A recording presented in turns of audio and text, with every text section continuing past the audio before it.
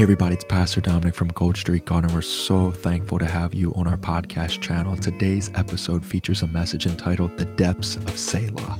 This mysterious word makes its first appearance in Psalm chapter 3, and by consensus from many theologians, this word is a musical cue or direction to a choir or band. But upon further examination, this word means to pause, be still, and to reflect. And in the middle of David's prayers to God, he would insert this word, Selah, and he would then meditate and let God animate his imagination with his glory and speak to him in the silence that he offered unto the Lord to speak to him. I'm telling you, this message is going to bless you and enhance your prayer life and private devotion to the Lord. We love you all. Be blessed.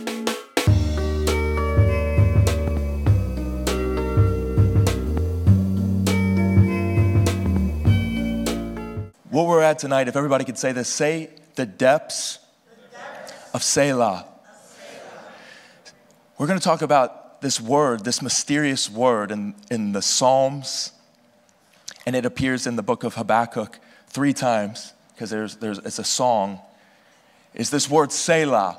And we're going to get into it in a moment. I just want to get us started here. But has anybody heard the word Selah before in the Bible? A lot of times you'll hear of a translation, like the Bible's a translation, and then there's a transliteration.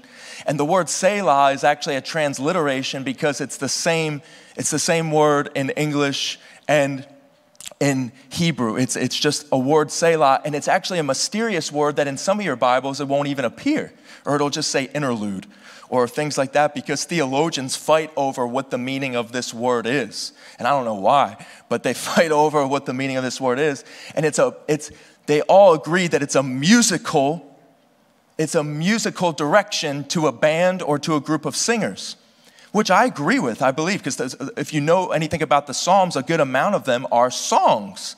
They are songs. And this word Selah appears a lot in the book of Psalms, specifically when David is writing. And when he's writing, you find this word, and it means that if you go through all the different things that, did you know one thing about music, not to get too far off in music, but did you know silence is the bed that music, rests on? Like, part of a good song is knowing where to put silence, knowing that in between beats, in between music notes, there's silence. If anybody's ever done anything with a musical chart before, you don't just hit every little thing unless it's some crazy like Beethoven piece. But it's just, if it's just music, you're supposed to be pauses in between. And that's because prayer is like a song. And that it's not just supposed to be you talking the whole time. In fact, we've said this so many times, but there's some new people. That if you do all the talking in prayer, you have no clue what prayer is. Prayer is a dialogue, not a monologue. And a lot of people treat prayer as it's all on them to talk. In fact, true prayer is letting God in you talk to God above you. It's letting the Holy Spirit pray through you to commune with God the Father on behalf of Jesus. That you want the Spirit of God to deposit heaven's desires in you, and then they blossom out of your mouth with convicted confession. You know why the Bible says to meditate on the Word of God? Because Jesus is the Word. Okay, just think about this for a second. Jesus is the Word of God. John 1:1, in the beginning was the Word was with God, the Word was God. John 1:14, the Word became flesh and dwelt among us, and we beheld His glory, the glory of the only begotten of the Father, full of grace and truth. And then in Revelations it says that his robe was dipped in blood, and His name was the Word of God. So why would God want you to meditate on His Word? So that way when you speak His Word with faith, what does God hear? He hears Jesus. He doesn't hear just your confession. Jesus is the Word of God. So when you begin to speak the Word of God in faith, God hears His Son. That'll change you. We can go home on that right there. When there's not a more powerful prayer than speaking what He told you to speak. It's not you conjuring. Some of you need to find yourself in the Psalms. If you've been having a hard time praying, read the Psalms out loud and try to find where you're at in life. Because the Psalms go through all the different seasons of distress, different seasons of joy, different seasons. And those Psalms help us find ourselves in God. And I want to share that to help us get to where we need to tonight. But we're gonna hit some things hard tonight, and some demons are gonna be very uncomfortable tonight. And they should be. There should never be demons that are comfortable in the church. Amen? Did you know the first place Jesus cast a demon out was in a synagogue? It wasn't out on the streets. It was in the synagogue. Because pride is where demons find refuge in your heart. Pride is where demons find refuge in your soul and your heart. And when you're prideful and you're not vulnerable and lay it all out before the Lord. If you could close your eyes, I wrote this prayer today. Because if I'm telling you to write prayers, we're gonna write prayers. Lord, you are the desire of our eyes, the song of our ears, the amen of our prayers, the artist of our lungs, the ravishing treasure hunt of our hearts. Be the supreme influencer of our thoughts and conduct our voices as you do the wind to manifest the works of your divine plan. Holy Spirit, teach us to receive the agape love of the Father and sway our hearts more and more to love Jesus, the bridegroom, with the precise love he deserves from his bride. Amen. Just the slightest taste, just the slightest foretaste of his glory will cause you to forget your greatest struggle. Just the slightest taste of his glory. I get very concerned with the church that we think that we find answers. We think that we find peace through so many different measures than actually just getting alone with God. There's a difference between getting alone to be by yourself and getting alone to be with God. One ends in freedom, the other ends in depression. Getting alone to be with God is a precious gift that we all have been given. It is so special that I'm learning more and more how I'm trying to help you all realize that I feel like I become less and less functional as a regular person when I get away from the secret place because I've made it a home. And a secret place is not just a room. It can be an isolated room. And I highly encourage you, if you got to have a closet, if you got to just shut all the doors to your car, get alone, say you don't have any of those things. The secret place is when you close your eyes and you see everything. You close your eyes and you begin to see him.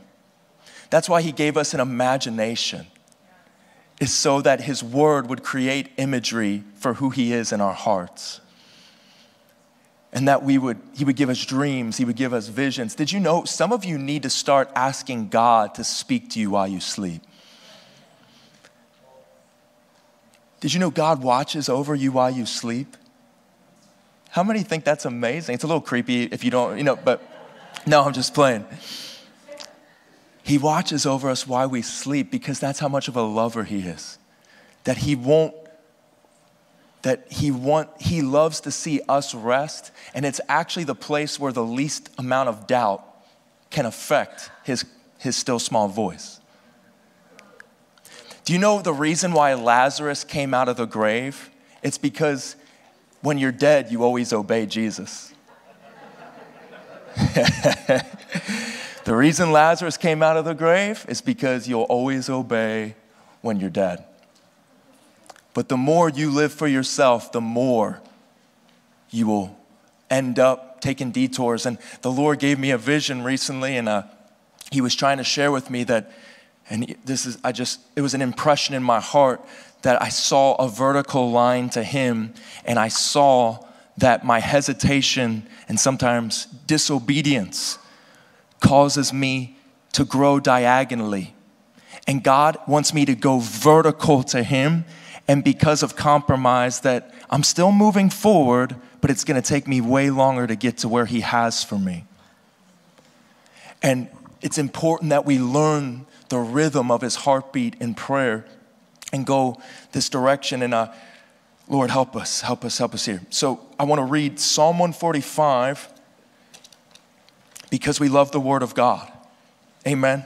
Did you know that if all I did was read the word to you tonight, that it would be more effective than me getting up here to say one scripture and try to share a bunch of nice little topical things? That the word of God, do we believe it is sharper than any two-edged sword, that it pierces? Psalm 145, it starts like this. It says, verse 1, I will extol you, my God, O King. I will bless your name forever and ever. Now, if you can read that verse and just be like, oh, that's nice. Do you understand? David's writing this, and he is, when we say forever, when we say that, when we think eternal, sometimes it's ho-hum to us. But Jesus wants us to come to a place. Did you know Jesus never talked about the afterlife? He only talked about life.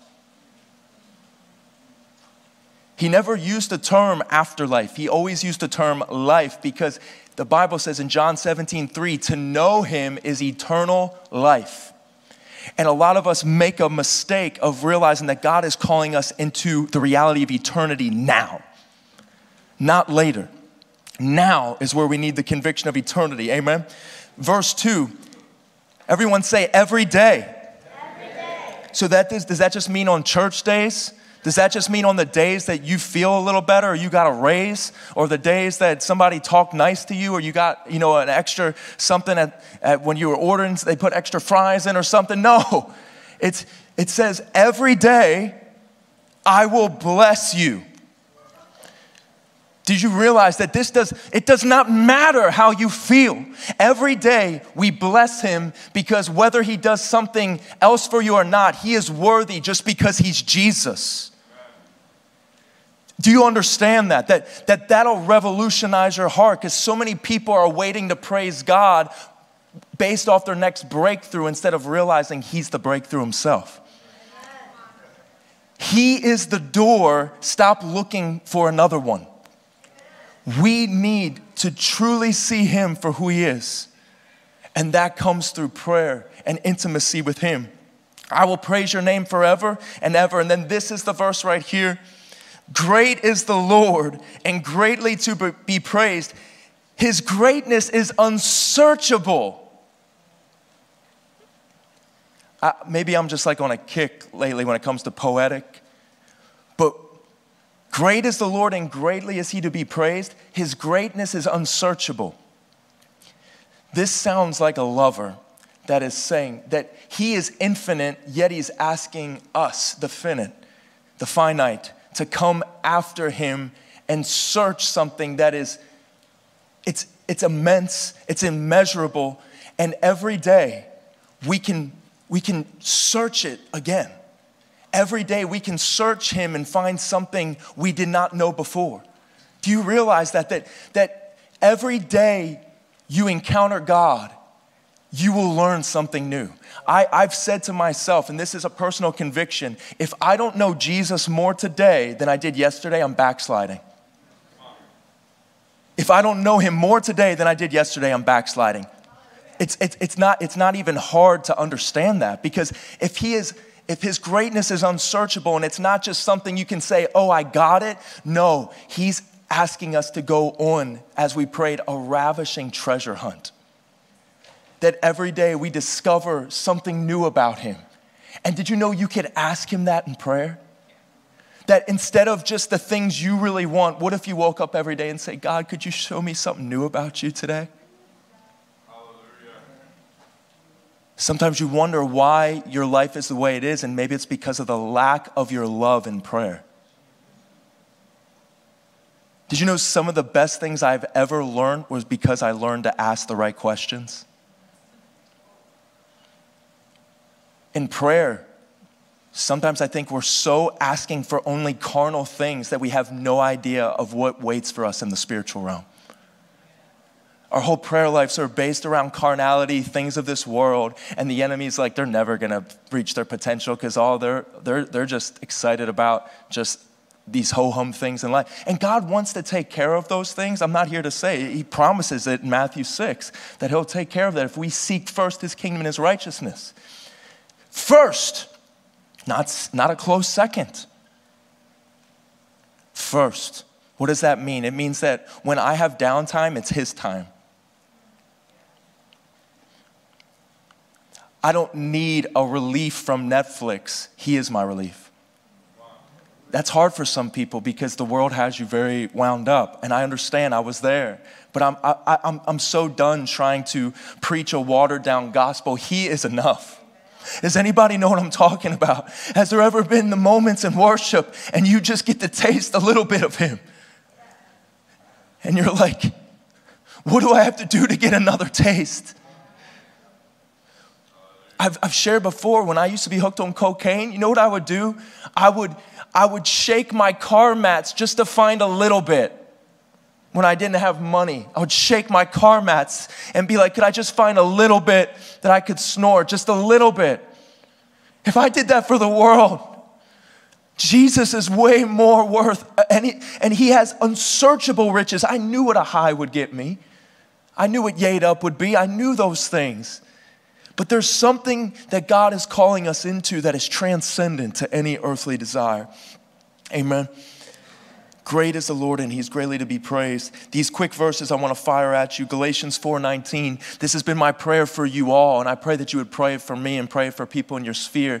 But in Galatians 4:19, Paul says that I labor in birth pangs until Christ is formed in you. If you're familiar with the book of Galatians at all, Paul had preached to the church in the region of Galatia and Asia Minor, and he told them about the gospel, and then they started relying on their own religious merit, that they thought that they were saved because of how holy they were, or how great they were, how many times they attended church service and things like that. It was circumcision, but I'm trying to translate the culture so you understand. But Paul told them, he said, you've lost sight of how amazing he is. You're thinking that it's just because of how great you are in following this book that why everything's okay and people want to hear you. He said, I labor in birth pangs.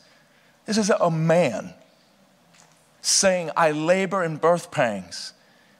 He would get so much criticism on social media from the feminists. They would be like, how can this man? It's like, but he was saying that he labors in birth pangs until Christ is formed in them.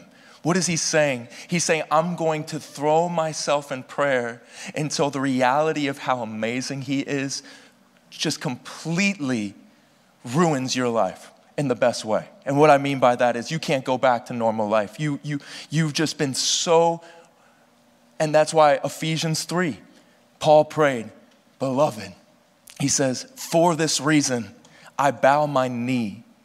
So what is he doing? He's praying before the Father of our Lord Jesus Christ, from whom the whole family in heaven and earth is named, that he would grant you, the church, according to the riches of his glory, to be strengthened with might in your inner man by his Spirit, that Christ may dwell in your hearts through faith, that you being rooted and grounded in love may be able to comprehend with all the saints what is the width, the length, the depth, the height, to know the love of Christ which surpasses all understanding, that you may be filled with the fullness of God. Now to him who's able to do exceedingly abundantly above all that we ask or think according to the power that's at work with him. Now to him be glory in the church forever and ever to all generations. Amen.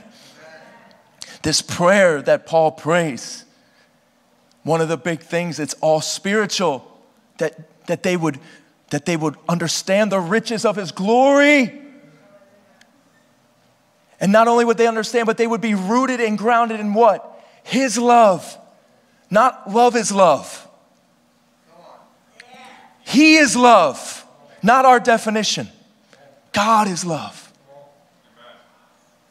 And the world and the devil want to pervert what is holy, what is sacred, because whatever he can do to spit in the face of God, he will. But guess what? Let his smile, let us feel the warmth of his smile upon our hearts tonight. Let us feel the countenance of the Lord smiling upon our hearts. Everybody say this: you are only reachable when you're teachable. You are only reachable when you're teachable. If you're not willing to be taught, and how much more do we need to be taught how to pray? Does anybody think they're a master of prayer in here? Just want to make sure. Prayer. The more I pray, the less I realize I'm like, what am I doing? I'm talking to the creator of the universe. And sometimes I act like it's not a big deal. He loves me. He loves you. In fact, he desires to reveal himself to you more than you want him to reveal himself to you. He loves you more than he loves you more than your greatest definition of love and more than your greatest definition of more. He loves you so much. And if you knew how much you were loved, all your problems would fade away. Michael Koulianos always said, I love what he said. He said, you're not even praying until you forget you are. You're not even worshiping until you forget you are. If you can still call it worship, you haven't tapped in yet. Because once you get caught in his glory, that's it. You don't want anything else. And that's why we want a house, we want a people that are so hungry for his presence that nothing else is okay. That if programs start replacing presence, then I'm out of there. I don't want any part of it, because programs aren't going to change souls. His presence will. If we host his presence, we will see more healings accidentally than trying to throw anointing oil on everybody and lay a hand. We will see the glory of God manifest. Amen. How many people want to see more? Do you know, come on, do you know, when we were here in this room Sunday, we prayed for 3 hours. You know what we did? We contended and we beheld. We would read scripture, we would shout. There was a moment that we shouted together in unison. Nobody said, all right, shout on the count of 3. All of a sudden, at the same time, it was like 2.5 hours in, we all at the same time started yelling at the top of our lungs, and it sounded like heaven blew through the room. That's called tapping into something. That God is trying to bring us into something way more special than what we have. And if we want to see it, we got to be willing to go. You got to be willing to say, I'm not okay with regular services anymore. That when you come to Gold Street, I really want you to believe, like, this could be the night that he busts the roof open and just says, hi kids. Like that's where I want our faith to be. And you see, the reason we continue to teach and we continue to preach is because we want to teach him into manifestation. We want to preach him into manifestation. We want to prophesy him into manifestation. We want to evangelize him into manifestation. We want to love each other to see Jesus manifested. This is what it's all about. Is a place where he feels at home. Not a place where he's just a tourist, but he's a resident. Amen.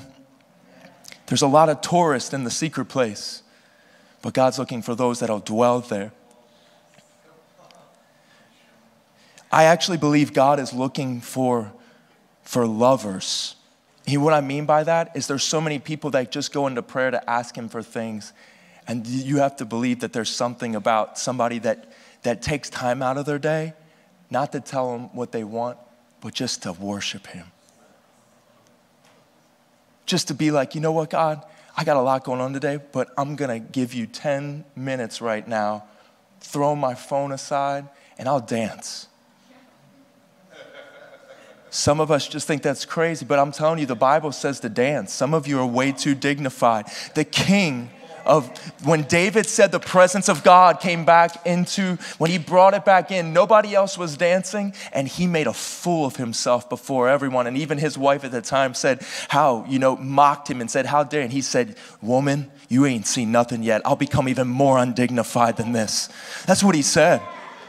He said, I'll get even more crazy. And it's not because of emotion or hype. It's because I know what his presence did. David knew that the only reason he was king is because as a young boy, God saw him in the fields and anointed him. And David knew the only reason he was king is because God chose him. And he didn't want to ever be confident as a king that he was a great warrior or anything. He just knew that I'm going to love his presence because that's the only reason I am who I am today. Is there anybody with me tonight? That we love him for who he is. A lot of people's giftings are destroying their call because they're more confident in their gifting than who God called them to be. They're forgetting they're the family of God and they're just being performers for God.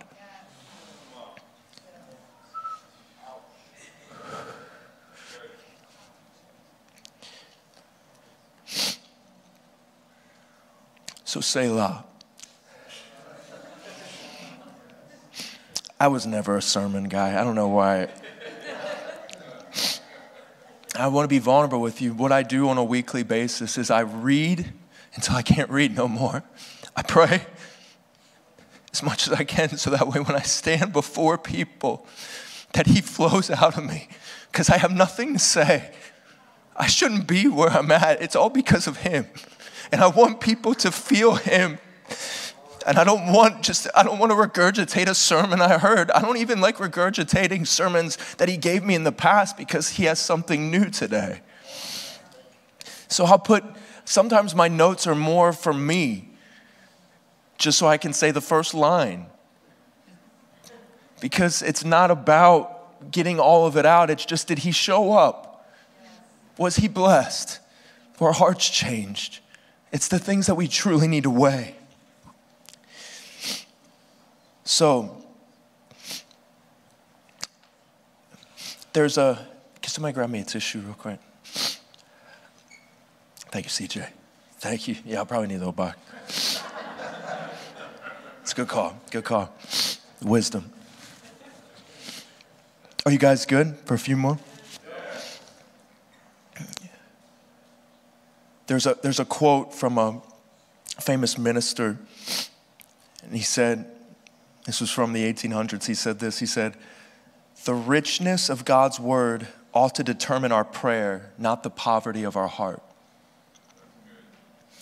That the richness of God's word should dictate the conversation we have with God, not the poverty of our heart. In fact, the fact that you realize you need God actually just reveals the capacity to hold him.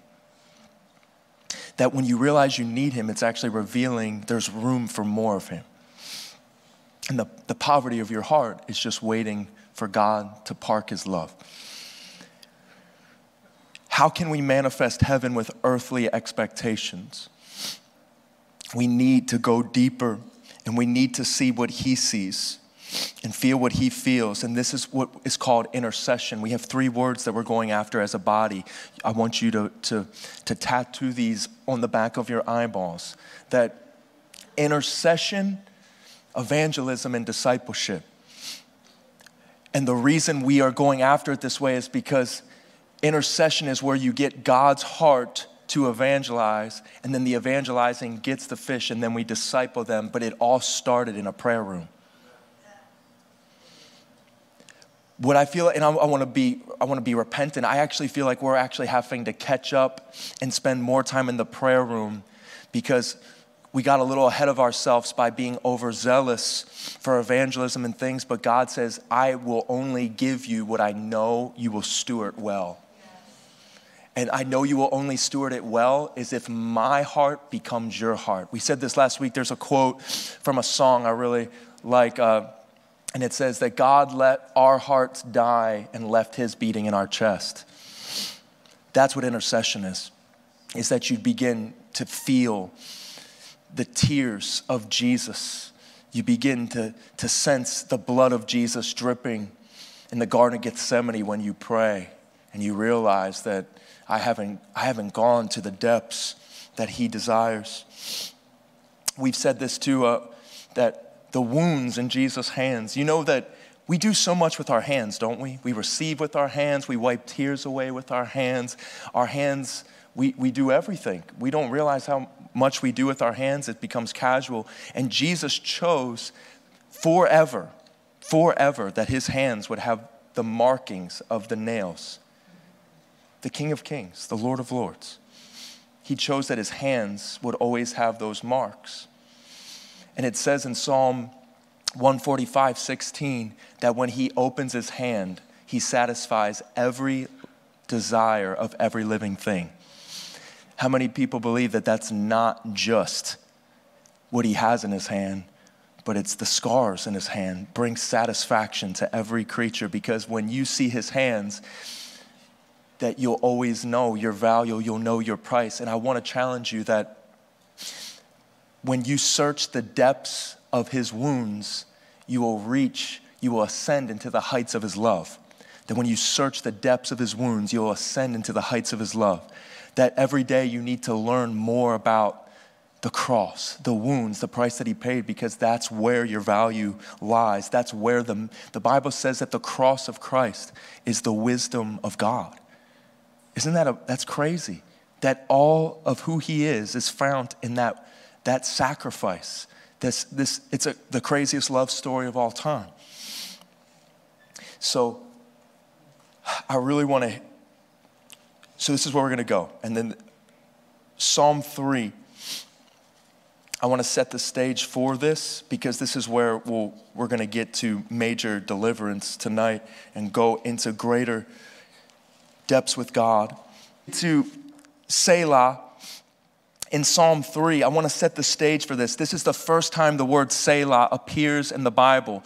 And this is the thing, all you need to know about the word Selah is this, is it means to be silent, pause, and reflect. That's called what? Stillness. Did you know that intentional silence is a love offering to God? Intentional silence. That when you get alone with God, actually planned to shut your yapper. Some of the greatest things you'll ever hear will happen when you close your mouth in prayer. That if we believe he's real, we need to start praying like it. And if he's real, that means that we do less talking, because he's smarter than us. You let the smarter person do the talking. And to some people, this is weird, because silence is very weird to people. Some people can't handle silence because it exposes insecurities in them. And that's why silence is so good too, because it surfaces things. Some people can't be alone for too long because then they start thinking about too many things. Silence, but I'm here to tell you that there's something about being silent with God that brings healing.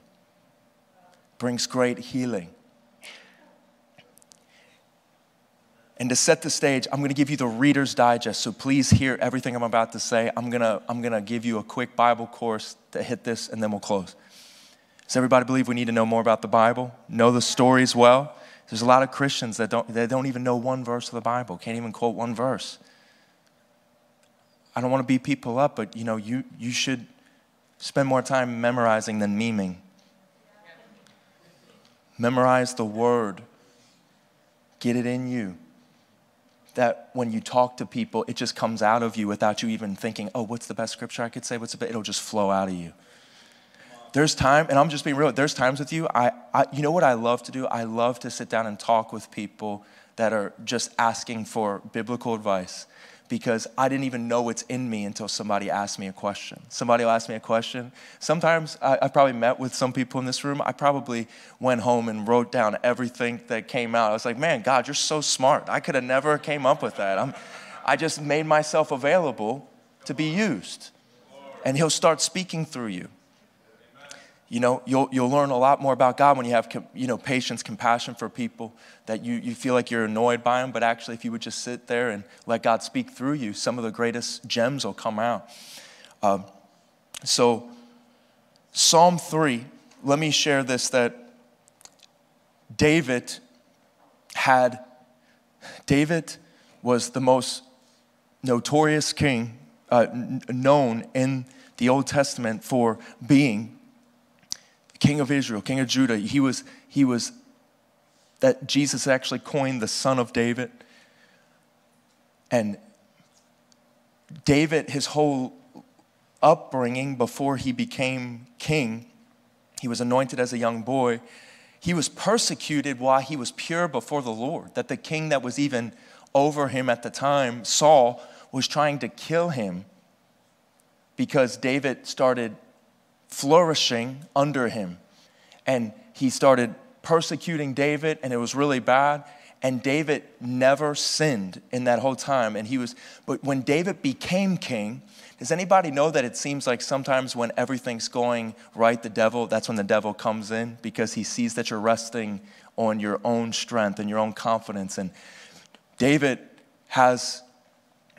he sees Bathsheba, this woman bathing on a roof, and he lures her to come to his chamber because he was supposed to be out fighting, but he's back. And David's had just a great record up to this point. And then he brings this woman who's married to one of his soldiers that's out at battle. And he sleeps with her. Everybody said, uh-oh, Jerry Springer going on. So it's like, so he brings her, and then the next thing, she gets pregnant. So now he's got to try to hide that sin. And he goes through this whole thing, and without going into the whole story, the husband of Bathsheba, Uriah, David tries to bring him back and tries to get him to sleep with Bathsheba so it would look like it was his baby, And then what David finally does is, because this man's so loyal, he won't go and do what David wants him to do. So David has him murdered. This king that he's been pure his whole life, all of a sudden, affair, murder, lying about it, everything. And the baby, actually, the Lord doesn't allow the baby to live from conception. And David, he worshiped before the Lord and fasted and all this, but then he took ownership of where he was at. But that whole episode caused chaos the rest of David's life. That God forgave him, but he allowed the consequences to continue to go, so that way those consequences would mold him into the character God wanted him to be. And that sometimes the consequences in our life that we want God to just take away is actually a chastisement, a molding mechanism to get your character where it needs to be. No, it's not a popular message, but it's in the life of David. So if you think you're better than him, but when you're reading this and you see that David has sons, and right after this episode happens, one of his firstborn son, everybody say firstborn son. You got to follow me here. This is that Amnon. So Amnon's his firstborn son from a while ago, and Amnon burns with lust for one of his half-sisters named Tamar. It's weird, right? He burns with this lust that he wants to sleep with his half-sister. And he actually gets sick because he lusts so much. Did you know that sin will cause you to even get ill? That you'll lust for something, that you'll want it so bad that it actually caused him to be sick, ill. And Tamar, her full brother, which was David's third oldest son, is named Absalom. Everyone say Absalom. This is a very crazy story. It's found all through 2 Samuel, chapter 12 to chapter 19. You can read about all what I'm about to tell you. I'm just giving you Reader's Digest. So what Amnon does is Amnon tricks Tamar into coming to his room while he is sick to feed him with her hand. And the Bible says that he was stronger than her and he forced himself upon her. He raped her. And Tamar was shamed and disgusted. And you know what Amnon did right away? Is he said, get out of my room. I don't want anything to do with you, because once he had his way with her, he didn't want anything to do with her, because that's what sin does. Is sin it shows you something pleasurable, and then as soon as you go through with it, it repulses you. And he threw her out, and she was a virgin, and she had a coat, a rainbow that the virgins wore of purity, and she threw it off, and she cried, and she ran to Absalom. And she said, Absalom, Amnon raped me. And Absalom got enraged. He said, we got to go tell David, our father, the king. And it said David was mad, but he didn't do anything about it. He didn't do anything about it. Did you know how bad it is to suppress the way you feel about something? You know how bad it is to suppress those type of emotions. David didn't do anything about it. Absalom didn't do anything about it. And Amnon, who just raped, nobody does anything. They just let it go. But they're all mad inside. Nobody's talking. So Absalom waits a little bit, and he comes up with a plan. And he gets King David to sign off on it. They said, we're going to go out to dinner out of town. We're going to go to this feast. And they go to this feast, and then Absalom tells his servants, he says, when he's nice and drunk, I'm going to tell you all to strike him. You're killing him tonight. Absalom got so mad that his dad, the king, didn't do anything about it, that he said, I'm going to take justice. And he killed his brother. Just think about this.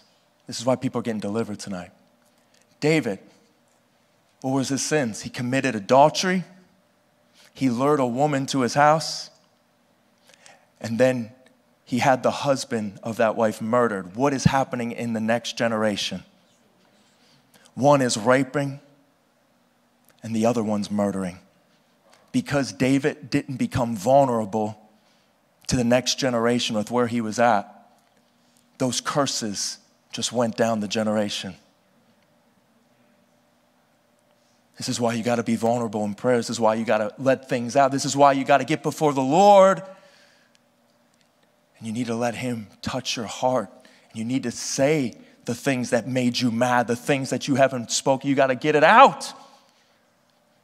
Because just think about David. Do you know what happened to David? Is that when David was a young boy, remember his own father didn't believe in him. Remember when the kings get called? And he put all of David's brothers in front of him.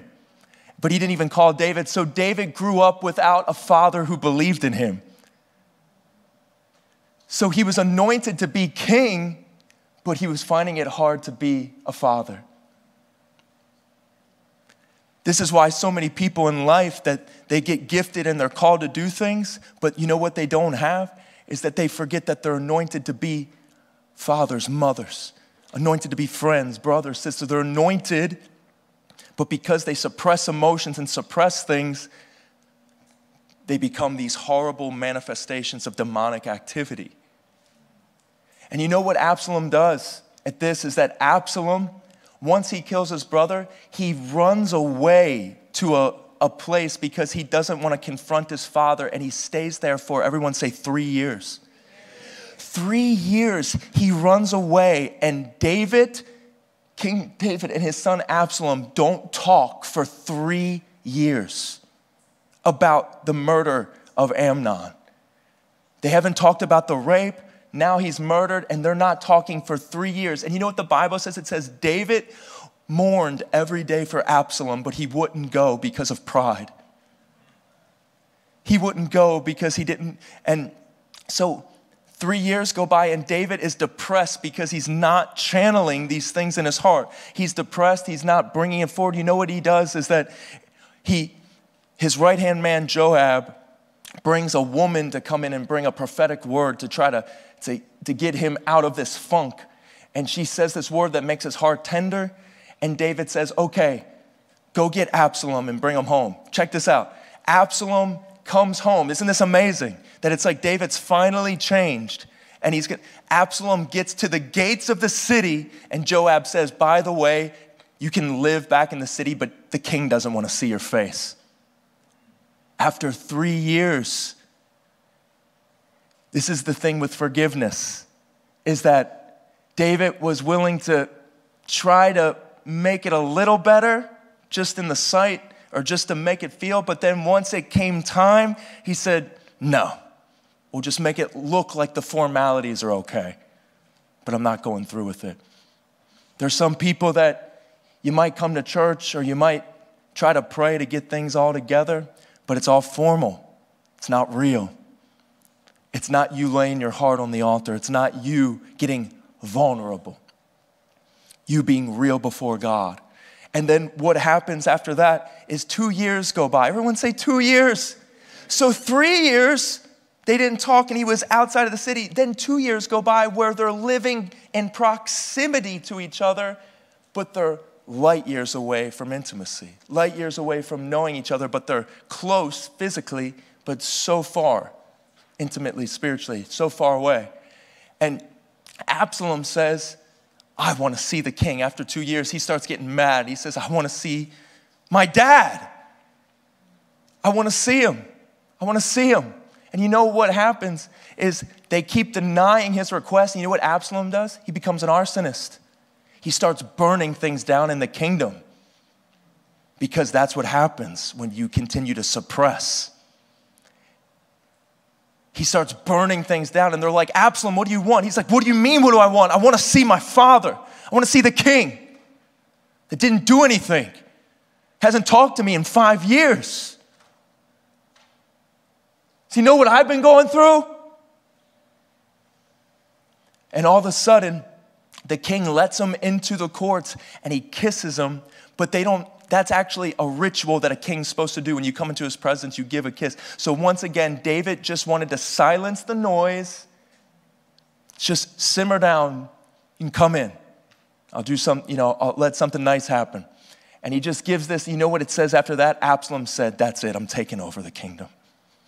And from that day, Absalom started building an army. And then he would stand in front of the court of the king. He would stand in the king's court. And when people came to get advice from the king, he would say, the king's not here to speak today. If I was king, I would help you out. Why don't you tell me what's going on in your heart, and I'll give you wisdom. So he stood in between David and the people, and David didn't do anything about it. And Absalom began to turn the hearts of all the nation to him, because David just kept silent. This is the son of David. Jesus says, but this is what he went through. This is the things that he went. So when you read the Psalms, these are things David is channeling when he's writing, singing to God. He's dealing with this oppression. He's dealing with these emotions. He's dealing with things. And after all this happens, David, then he goes before that he finally realizes Absalom's about to take over, and he hears word that Absalom went away for a little bit, and he took all these people with him, and he's training, and he's about to come and take over the throne. He's about to overtake it. And when he's about to overtake it, David doesn't want all the people to be destroyed, so he tries to get out, and he takes the Ark of the Covenant with him, but then he sends it back because he wants the Lord to lead him there, and it's all this stuff goes on. But then what happens is Absalom dies in the battle. He dies in the battle.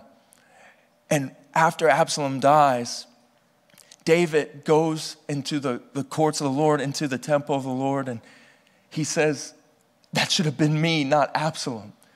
And everything he wanted to say, everything he wanted was too late. And he had already caused damage to the whole family from suppressing things. And we're talking the oldest brother dead. And then we have now the third oldest dead. And it's all because he wasn't vulnerable. He wasn't opening up. And all this stuff happens and all this chaos. And you know, when David is saying that should have been me, the whole nation is saying, why are you crying for him? He was trying to destroy all of us. So now David is realizing that because he suppressed everything, that now everybody just, he made it so about him and his selfishness that now everybody is wondering that why is he such a basket case? Why is he so crazy? And it's because he was living in his own world of just thinking, if I just ignore it, it'll go away. I know this is ministering to people tonight because it's the gospel. There's people that you're ignoring things just hoping it'll get better. There's conversations you need to have. There's prayer time you need to have. And you're wondering why you keep going around the same mountain and the same things. And I'm here to tell you it's because you're not addressing it. You're not getting real. And what you need to do, and I need you all to hear me very clearly, it's going to come to you. If you really want to be set free from some of the things that are tormenting you or from some of the triggers in your life, the insecurities, you're going to have to get serious about saying that I love Jesus more than I want to stay this way. And that means that it's time to start reading the Word. It means it's time to start praying, and it means to start getting a couple people in the body of Christ that can keep you accountable. Everyone say accountable. And being real with and vulnerable. And we're closing here. We get to Psalm 3. And this is it. David wrote this psalm. He wrote this psalm when he was running from Absalom. When he's running from his son. This is what he writes right here. He says, Lord, how they have increased who trouble me. Many are they who rise up against me. Many are they who say of me, there is no help for him in God. Everyone say, Selah. So what did he do here? He said, he says, Lord, they're increasing who trouble me. Many are they who rise up against me, because Absalom raised up a whole army to come after David. Many are they who say of me, there is no help from him, from God. And then this is where he decides to pause and reflect. Because what he does is he brings the threat. He brings the reality of his situation before God, and then he pauses and waits to hear what God has to say. In the middle of distress, in the middle of all this, he waits. And this is what he says next. Because this is God conducting his voice. He says, but you, O Lord, are a shield for me, my glory and the one who lifts up my head. Remember in Genesis 15, what did God say to Abraham? He says, I am your shield and your exceedingly great reward. David is quoting the word. He's saying, but you, Lord, are a shield for me, my glory and the one who lifts up my head. I cried to the Lord with my voice, and he heard me from his holy hill. Everyone say, Selah. This is the second one. So what he's doing now is he's drifting into Selah. That in your prayer time, that you bring your vulnerable self before the Lord, and then you pause, wait to hear from him. Wait to hear. And then you begin to start reading the word, confessing the promises of God. And then you be silent again and let him begin to serenade you with his heart and his wisdom. Amen? And I'm telling you, can you promise me this week that you're going to get silent before the Lord? Like, get alone with him and just watch what he does. Give him that space. Give him that time. And it says, I lay down and slept, and I awoke, for the Lord sustained me. He's got a whole army going after him, and he says he was able to sleep through it. He was able to find rest because he knew. Some of you have a hard time even finding rest in anything because you're always finding these ruts that come back. But it's saying, did you know the only reason you woke up again today is because God still has a purpose for your life? It's not so you could go to your 9 to 5 and go through your things. You actually woke up today. It's only because, as Nick even shared before, it's the grace that God sustained you today. And you need to ask him, why am I alive again, God? Have you prayed this way? Why am I still here? Not because you're depressed, but why am I still here? Because I want to be used best by you today. I will not be afraid of 10,000s of people who have set themselves against me all around. And then he says, arise, O Lord, save me, O my God, for you have struck all my enemies on the cheekbone. You have broken the teeth of the ungodly. Salvation belongs to the Lord. Your blessing is upon your people. Everyone say, Selah. So even in the midst of this crazy struggle, he's taking time to be silent before the Lord, to hear what he's saying, to get all this. But I'm telling you, these generational spirits, these curses that go, some of you all just think that if I just think good thoughts, it'll go away. I'm here to tell you, you got to get vulnerable in the presence of the Lord. You have to lay it there, and then you have to bring the word of God to bring that sustain. And we said this, we were talking about God's wounds, Jesus' wounds, that we enter his wounds as sinners. But the stream of his blood makes us saints in his heart. That we enter the gates of his wounds as sinners, but then we enter his hearts as saints. And I'm here to tell you that no matter what's going on, it's the blood of Jesus that needs to be applied to your soul. Some of you are trying to scrub your soul's clean. You're trying to scrub things out of your mind. You need the blood of Jesus to set you free. Because why is that important? Because that blood breaks the curse of the natural bloodline. It's his blood that sets you free. This is what I want to do is we're going to take communion right now. Is everybody thankful we're taking communion more as a body? So we're going to take communion, and right after communion, if you've never given your life to Jesus before, we're going to give you an opportunity to come forward and pray. Also, if this message penetrated you after we're done taking communion, I want you to come forth and we're going to lay hands on you. You're getting set free tonight. Amen. So let's take communion.